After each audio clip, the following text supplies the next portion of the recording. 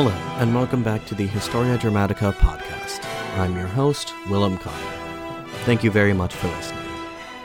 In the last episode of our series on the life and times of Girolamo Savonarola, we covered events from the death of Lorenzo de' Medici in April 1492 up until October 1494. Having served as the de facto leader of the Florentine Republic for over 2 decades, Lorenzo the Magnificent had become a political mainstay not only in Florence but throughout the Italian peninsula. His death had the potential to have serious ramifications for the fragile balance of power that existed on the peninsula. For the time being, Lorenzo's 20-year-old son Piero took over the reins of power in Florence as per his father's wishes. While Piero had inherited some certain traits from his late father, such as his charming personality and his joie de vivre, he lacked Lorenzo's skill at statecraft and his ability to collaborate effectively with others.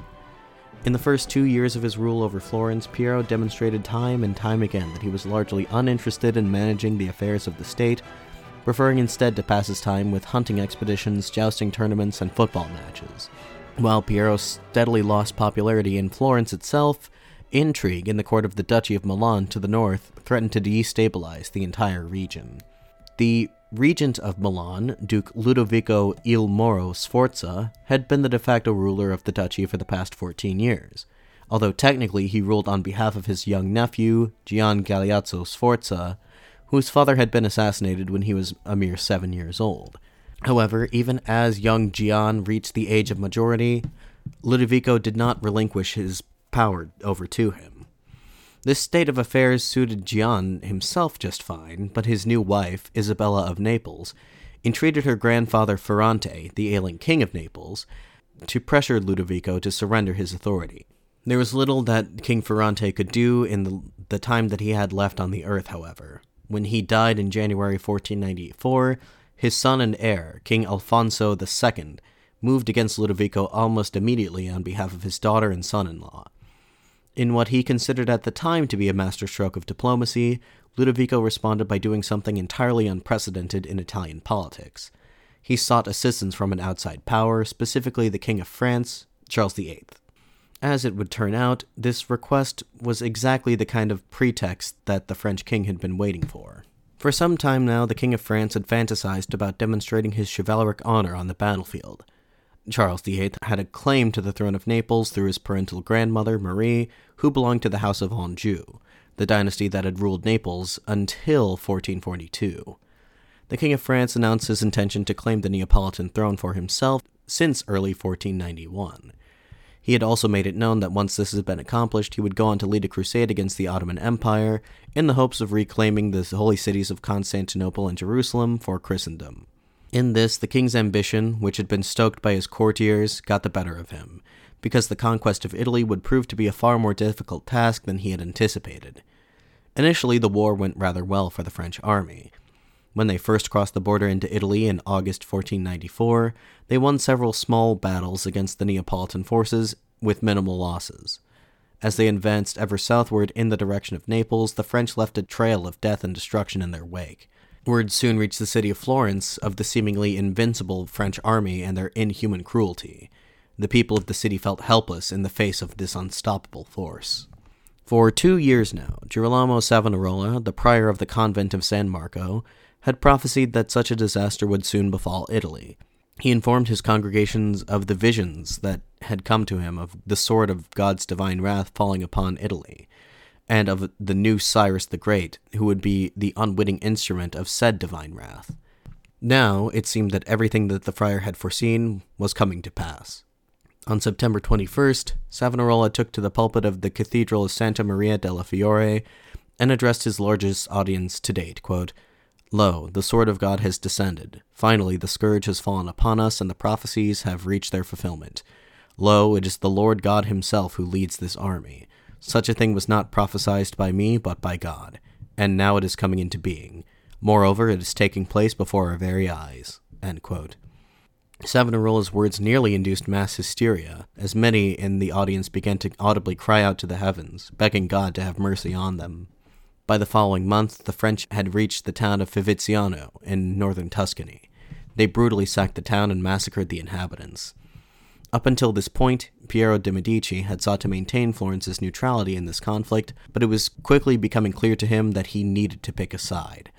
Owing to his wife's family ties to the ruling class of Naples, Piero initially made some indications that he might join the anti-French coalition. Piero believed somehow that he could rouse the people of Florence to mount a defense against the French army, but in this effort he had little support from either the city's commoners or from its ruling classes.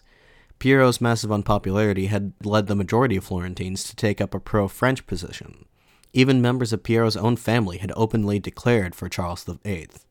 Still, with what forces he managed to rally to his banner, Piero did have a genuine opportunity to strike against the French. At this time, the advance of the French army had been halted by a series of fortress towns to the north of Florence. The French were forced to divert time and resources to besieging these cities, which, on account of their more favorable terrain, could have enabled a relatively small force to hold out against a much larger one for quite some time. If he had been a more courageous military leader, Piero could have struck a decisive blow against the French as they were distracted by these fortresses, but instead he decided upon a different course of action. Rather than attempting to fight the French on the battlefield, Piero resolved to travel personally to the French camp to confront the king face to face. As ludicrous as a proposition as this may sound, such an action would have been following a precedent set by Piero's father. In the political fallout that resulted from the failed Pazzi conspiracy of 1478, Pope Sixtus IV had excommunicated Lorenzo and placed the entire city of Florence under papal interdict. Abandoned by their allies and facing an imminent invasion by Naples, Lorenzo attempted to forestall Neapolitan aggression by traveling to the court of King Ferrante I personally. Using his famously irresistible charm, Lorenzo managed to convince the king to call off his attack. Now that Florence was in a great hour of need once again, Piero would emulate his father and save the city from certain destruction.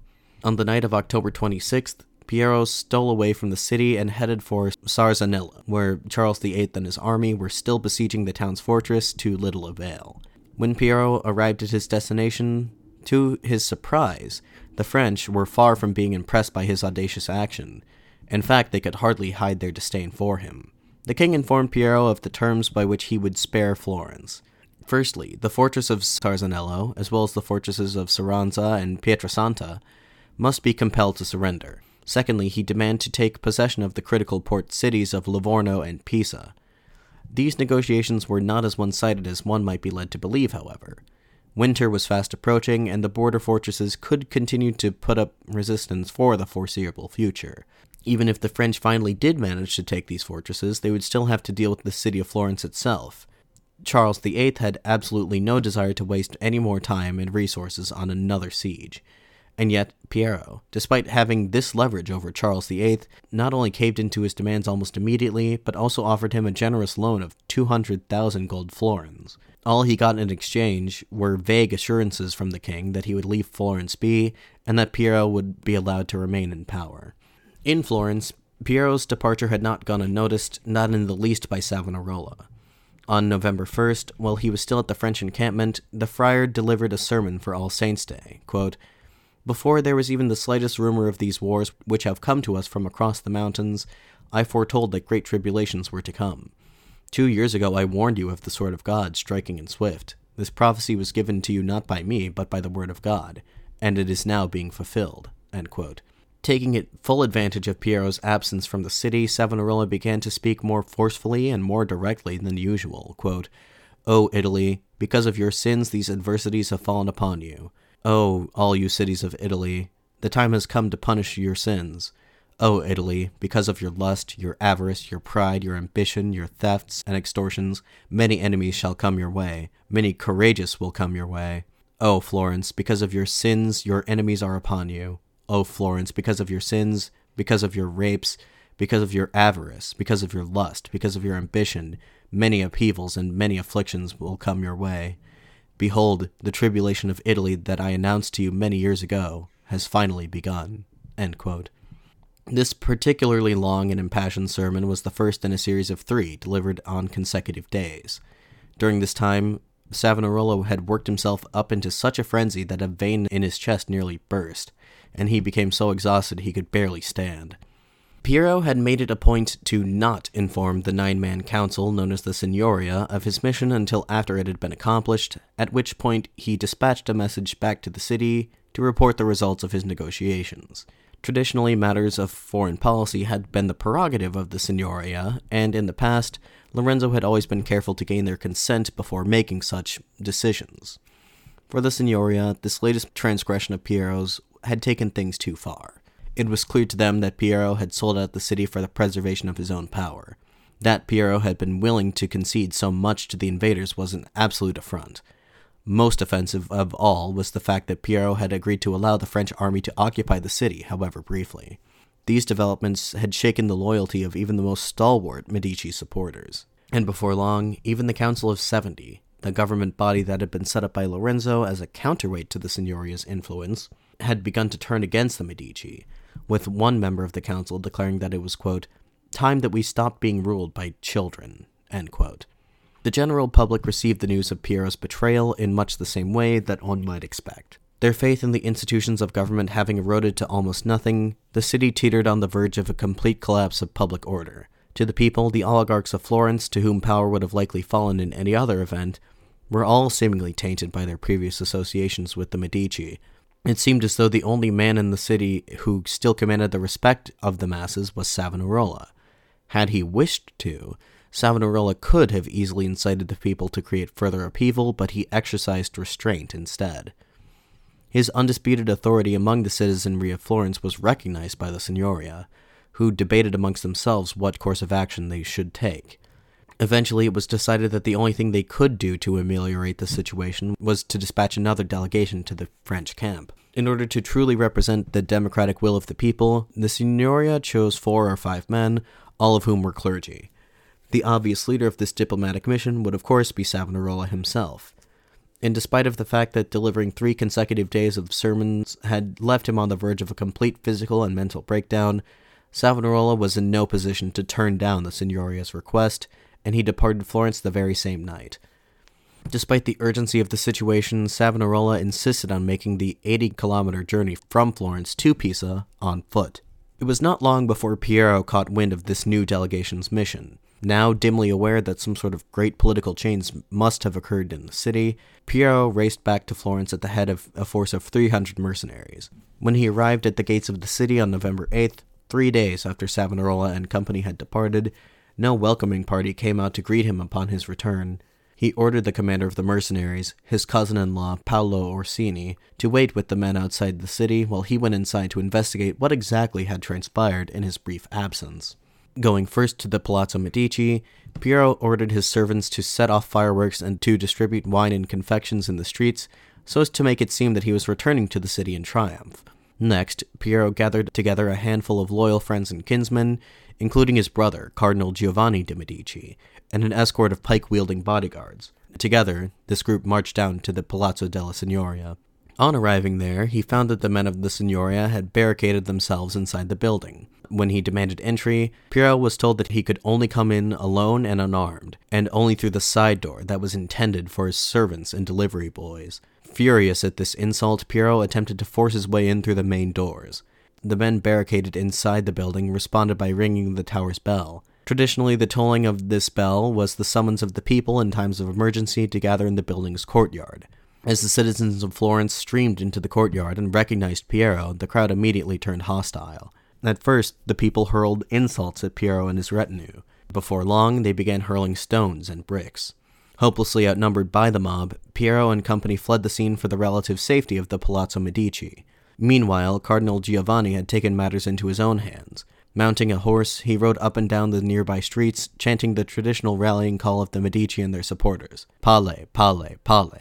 Palle, which is simply the Italian word for balls, was a reference to the 5 red balls which made up the coat of arms of the Medici family, which was emblazoned on numerous public buildings throughout Florence. Giovanni's efforts were successful in drawing out a few of the city's remaining Medici loyalists, and he led these men, many of whom were brandishing weapons, towards the Palazzo della Signoria.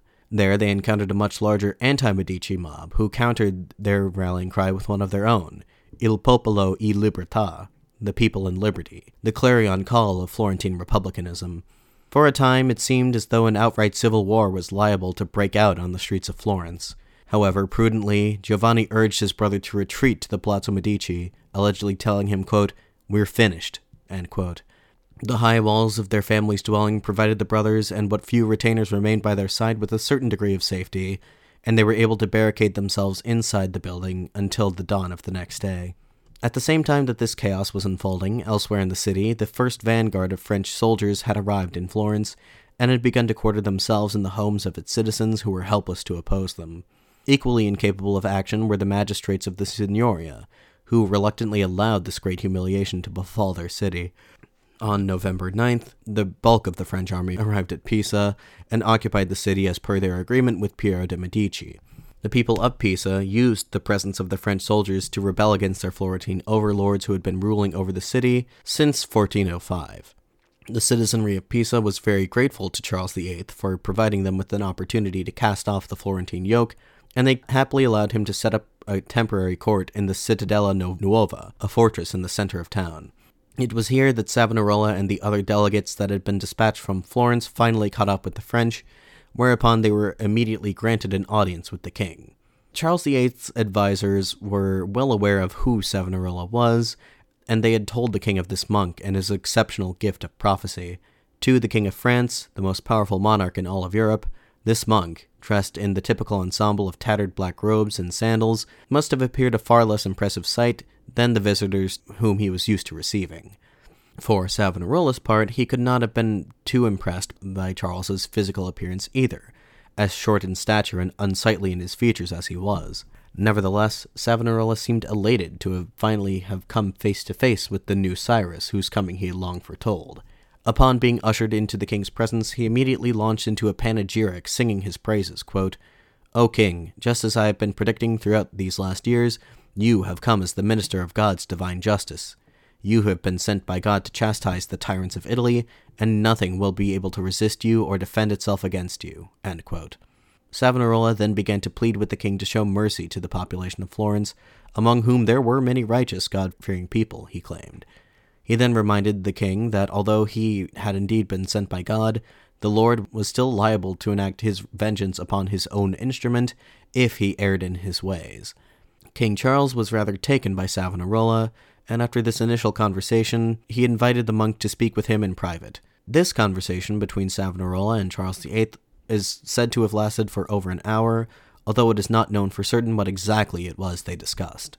While the fact that the king had made no promises to renounce the terms of his previous arrangement with Piero de' Medici had given the Florentine envoys a certain degree of unease, they tentatively regarded their mission as having been a success, and they made their way back to Florence confident in the belief that the French would not interfere in Florence's internal affairs as they worked to restore a republican government.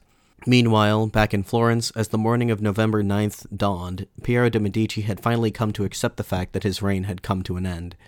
That day, the Signoria announced that it was henceforth forbidden, on pain of death, to aid or abet Piero de' Medici in any way.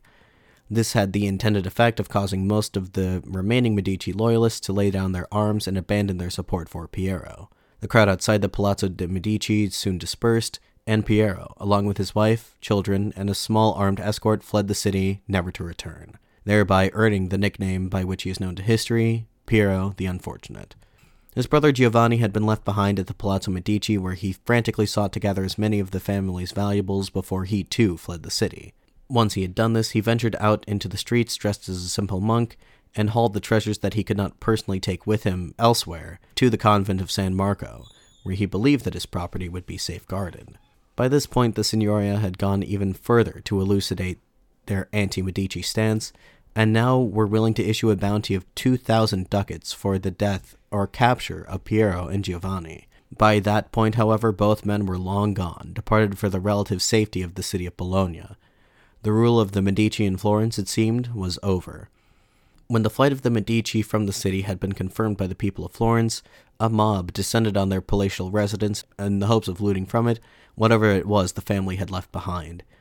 To their surprise, they found they had already been beaten there by a French nobleman and his servants, who were already picking over the building's remaining contents. This nobleman, who was a courtier of Charles VIII, explained that he was preparing the palazzo for the king, who had been promised lodging there as per his agreement with Piero de' Medici. Not wishing to upset the French, the Palazzo Medici itself was declared off-limits by the Signoria, but the family's extensive other properties throughout the city were deemed fair game for looting. Not even religious buildings were spared. The Signoria itself participated in the ransack of Medici properties, seizing the remaining assets of the local Medici bank, an action which is considered to demarcate the ultimate demise of that once vaunted institution, which had been the prime generator of the family's wealth and prestige. The exact balance of the bank's finances at that time were unknown, as at some point during that period, a fire broke out at the Palazzo Medici which destroyed the vast majority of the bank's financial records. However, the fact was that the Medici Bank had been on the verge of insolvency for decades now. Even under Lorenzo, the bank had been on the decline, and while the turmoil of the French invasion was the primary instigator of its ultimate collapse, most historians agree that even without this, the bank may well have buckled under the weight of its debts in the very near future regardless. In the week that followed, false reports that Piero was amassing an army to retake the city prolonged the violence in the streets by several more days. The ransacking of Medici properties within the city continued, and although very little lethal violence had actually occurred, the situation in the city seemed to verge on the brink of civil war in the absence of a firm authority. Enter Savonarola, who returned to Florence from Pisa on November 11th. The events which had transpired in the city during his brief absence must have been somewhat surprising, although not altogether unanticipated. Charles VIII had sent Savonarola to Florence ahead of him and his army, and tasked him with the mission of securing peace and stability in the city in advance of his arrival there. On the same day as his return to the city, Savonarola delivered a sermon at the cathedral. This sermon began as so many of his others did, with an extended biblical allegory. He returned once more to the theme of Noah's Ark. The faithful of Florence had begun this all-important work of building the city up into an ark through their repentance, he told them. Just as Noah's Ark had spared Noah and his loved ones from God's wrath, so too would the ark that was the city of Florence safeguard its citizens from imminent destruction. However, there was a great deal more spiritual labor to be done in order to build this ark. Savonarola went on to fully endorse the revolution that had taken place against Medici rule, and told the people that they should thank God that such a thing had occurred with a minimal amount of blood being shed. Then Savonarola briefed the people of the results of his diplomatic mission. He told them that if they did not put up any resistance against the French, the king had promised him that no harm would befall the people of Florence. He urged the people to keep the peace, and offered his reassurances that the French army would not remain in the city for very long. For the next 5 days, Charles VIII and a portion of his army remained encamped outside the city. Despite Savonarola's reassurances, a state of great anxiety had gripped the town. After all, the king was a foreigner whose erratic character was well attested. His true intentions towards Florence and its people remained unclear. Then, in the late afternoon of November 17th, Charles VIII and his army entered Florence via its southwestern gate. There he was greeted by a delegation of the leading men in Florence, including all the magistrates of the Signoria, dressed in all their finest clothing for the occasion. Charles VIII rode at the head of his army with a lance at his hip in the traditional manner of a conqueror entering a conquered city. Nevertheless, the people of Florence had lined the streets of the city to greet the king, and hailed him with loud cries of "Long live France" as he passed by. The king went first to the Cathedral of Santa Maria del Fiore, where he stopped to offer a few short prayers before moving on to his temporary lodgings at the residence of the deposed Medici family. A Florentine apothecary named Luca Landucci kept a diary at this time, and provides historians with a rather detailed glimpse into the thoughts and feelings of the people of Florence regarding these momentous events. Quote, "Wherever he went with his barons and all his suite, such tumultuous shouting of 'Long live France' had never been heard. One would think that all of Florence was there. Everyone shouted, great and small, old and young, and all from the bottoms of their hearts, and without insincere flattery. When the king was seen on foot, he seemed to be somewhat less imposing, for he was a very small man. Nevertheless, there was no one who did not feel favorably disposed towards him.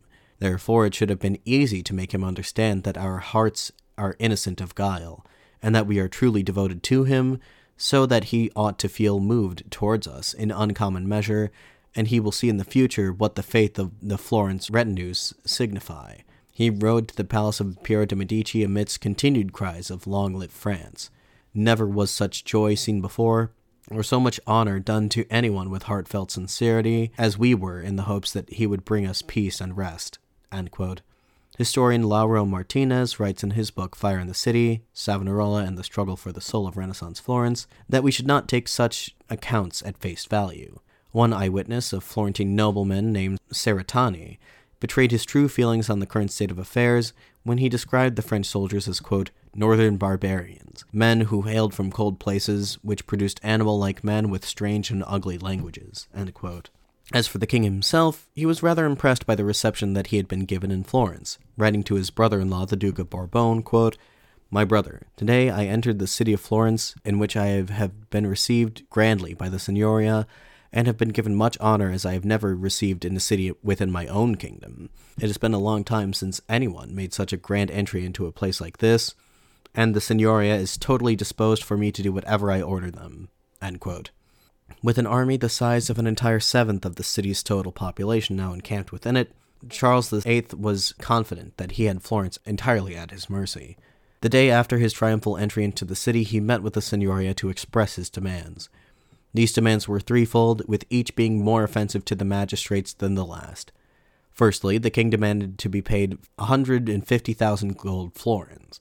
These funds were absolutely necessary for the cash-strapped French to continue their campaign towards Naples, and although this exact sum was less than the 200,000 florins that Piero de' Medici had promised the king, the city's coffers simply did not hold the requisite amount of money that was demanded of them. The king's next demand was that 2 representatives accountable exclusively to himself be adjourned to the Signoria. This demand shocked the magistrates, as it would have effectively destroyed Florence's sovereignty. They were even more appalled by the king's final demand, the reinstatement of Piero de' Medici as the ruler of Florence. To them, this was simply unthinkable. Charles VIII had assured the Signoria that Piero had learned his lesson and would be on his best behavior were he to be restored to power. Although Piero would now be accountable to the king, to whom he owed his position, the men of the Signoria had little doubt that the return of Piero would no doubt be followed by reprisals against themselves and any who had opposed him. So, this final demand they resolved to reject outright. But the influence of the Medici partisans still remained considerable. The ringleader of the Medici loyalists still in Florence was Piero's wife, Alfonsina Orsini. Those in her pay had managed to infiltrate the king's court and had begun to lobby him and his ministers on behalf of the exiled prince. At a meeting of the Signoria held later that day, some of the magistrates expressed their indignation at the very notion of inviting Piero to return and stated their opposition to it. During this meeting, 2 Frenchmen burst into the chamber and began to shout down the members of the Signoria. The next day, another incident occurred in which a squad of French soldiers, escorting a group of Italian prisoners, was attacked by civilians in the street who freed the men. A skirmish ensued in which another contingent of French soldiers on their way to respond to the incident was ambushed in an alleyway and pelted with stones. Incidents such as this were beginning to occur on a daily basis, and the fragile peace between the Florentines and their occupiers threatened to break. Rumors began to swirl that the king would let his soldiers loose to ransack the city if such things continued and if his demands were not complied with. Once again, Savonarola intervened to deliver Florence from such a calamity. The Signoria had begun to make secret preparations for an armed confrontation with the French, but in the hopes of forestalling such an occurrence, they dispatched Savonarola, whom they knew the king liked and respected, to speak with him personally. This meeting took place on November 21st, with Savonarola delivering a message from the Signoria warning the king that Piero's return would be catastrophic for the city. After this meeting, it seems that the king was finally able to grasp the depth of the Florentines' hostility towards Piero, and after this point he did not broach the issue again. Another violent confrontation between French soldiers and Florentine civilians on November 24th prompted both sides to return to the negotiation table in order to work out a final agreement. After much heated debate, after 2 days, the Florentines had managed to produce a draft of a treaty which they believed the king might possibly agree to. The terms of the proposed treaty were then read aloud before Charles VIII. They differed somewhat from the king's initial demands, most notably in that the Florentines had agreed to pay a sum of 120,000 florins rather than the 150,000 that the king had demanded. Upon hearing this, the king leapt up from his seat and declared dramatically, quote, "We shall blow our trumpets," end quote. By this, the king was openly threatening that he would order his men to sack the city. At this, Piero Capponi, the gonfaloniere, read mayor, of Florence, and the de facto head of the Signoria also rose to his feet, and, positively trembling with rage, took the treaty document and tore it to shreds, declaring, quote, "If you sound your trumpets, we shall ring our bells," end quote. Capone had countered the king's threat with one of his own. The bells of Florence would summon its citizens to rally to the defense of the city. This heated exchange very nearly derailed the proceedings entirely, but Charles VIII managed to defuse the situation with a pun, calling Capone a capon, that is to say, a male chicken that had been castrated for the purposes of fattening it for later consumption. The reason why such an inane joke worked to restore Capone to his usual even-tempered disposition is perhaps that Capone and Charles VIII were old friends. The 47-year-old Capone was one of Florence's most accomplished diplomats and had previously served as an ambassador to the French court, where he had befriended the future king when he was still a prince. Capone must have known that Charles VIII was bluffing and vice versa. Capone was all too aware that any resistance the Florentines would manage to muster would not stand a chance against the full might of the French army, and Charles VIII had no desire to get his army entangled in a protracted campaign of urban warfare, which he lacked the time, resources, and desire to engage in. With both men having come back to their senses, they set to work in forging a new agreement, which was signed by both parties with all due ceremony the following day. Charles VIII agreed to be paid the 120,000 florin sum that the Florentines were willing to offer him. The treaty also contained the terms of a Franco-Florentine alliance, which would last for 2 years, during which time neither would support the other's enemies, and Florence would contribute a yet-to-be-determined number of soldiers to the French army. In exchange, the French had agreed to evacuate Florentine territory and to restore to Florentine rule all the towns and cities that they had captured over the previous weeks, including, crucially, Pisa. The people of Florence breathed a collective sigh of relief, but after days had elapsed and the French made no indication that they were actually preparing to depart the city, their unease grew once again. Every day saw outbreaks of violence between the occupiers and the occupied, and there were very real fears that the latest such incident would be the one that would finally erupt into a wider conflict. During this time, Savonarola entreated the people to remain peaceful in this time of great uncertainty. Finally, on November 28th, the Signoria turned to Savonarola for his help yet again. They humbly asked him to seek out an audience with the king and persuade him to honor his end of the bargain and leave the city. This Savonarola did without delay.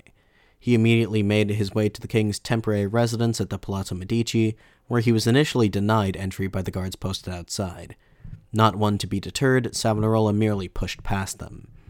In the presence of the king, Savonarola had found Charles VIII fully suited with armor, presumably in a preparation to lead his men in a sack of the city.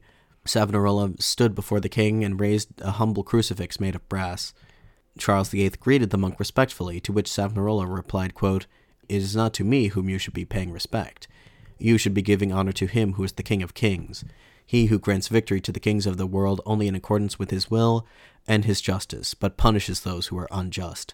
End quote. Savonarola then addressed the king in a straightforward and forceful manner, telling him, quote, "You and all your men will be destroyed by him unless you cease at once your cruel treatment of the citizens of our poor city. Most Christian prince, your stay here is causing great injury to both our city and to your own enterprise. You lose time, forgetful of the duty imposed on you by Providence, and to the serious hurt of your spiritual welfare and your worldly fame." End quote. He ended by exhorting the king to carry on with the mission that God had tasked him. Quote, "Hearken now to the voice of God's servant. Continue on your journey without further delay. Seek not to bring ruin upon this city, lest you arouse the anger of the Lord against you." End quote. It seems that Savonarola's words spurred Charles VIII on to action, and he and his army departed Florence that very night. For his actions on that day, the contemporary chronicler Piero Parenti sang Savonarola's praises. He had courageously confronted the King of France and informed him that his dishonorable acts in Florence would cause him to lose the divine favor upon which the success of his campaign depended, and that he should decamp the city at once. He attributed the reprieve of Florence to the fasts, prayers, and righteous works of the people, which they had been encouraged to do by Savonarola. Through these actions and others, Savonarola, Parenti claimed, had done more than anyone else to advance the cause of Florentine liberty. Indeed, shortly after the French departed the city, the people of Florence felt that the sword had been removed from their neck. Many thanks were offered in the city's churches, and the people walked freely in the streets once again, no longer afraid that an unfortunate violent encounter with a French soldier would lead to the destruction of their city. With the French threat now subsided, the leading citizens of Florence could at long last set to the work of the restoration of the Republic. But to see how they set about this daunting task and what role Savonarola would play in this new political configuration, you will have to tune in again in 2 weeks to catch the next episode. In the meantime, if you have any questions, comments, concerns, or anything else of that nature, please feel free to email me at historiadramaticapod@gmail.com. Alternatively, it is possible to reach me via Twitter or Facebook, links to both of which can be found in this episode's description. If you're interested in ways to help support the show financially, I encourage you to pay a visit to the show's Patreon page and to the eBay store. Anyway, this has been the Historia Dramatica podcast. Thank you very much for listening, and I am your host, Willem Connor, signing off.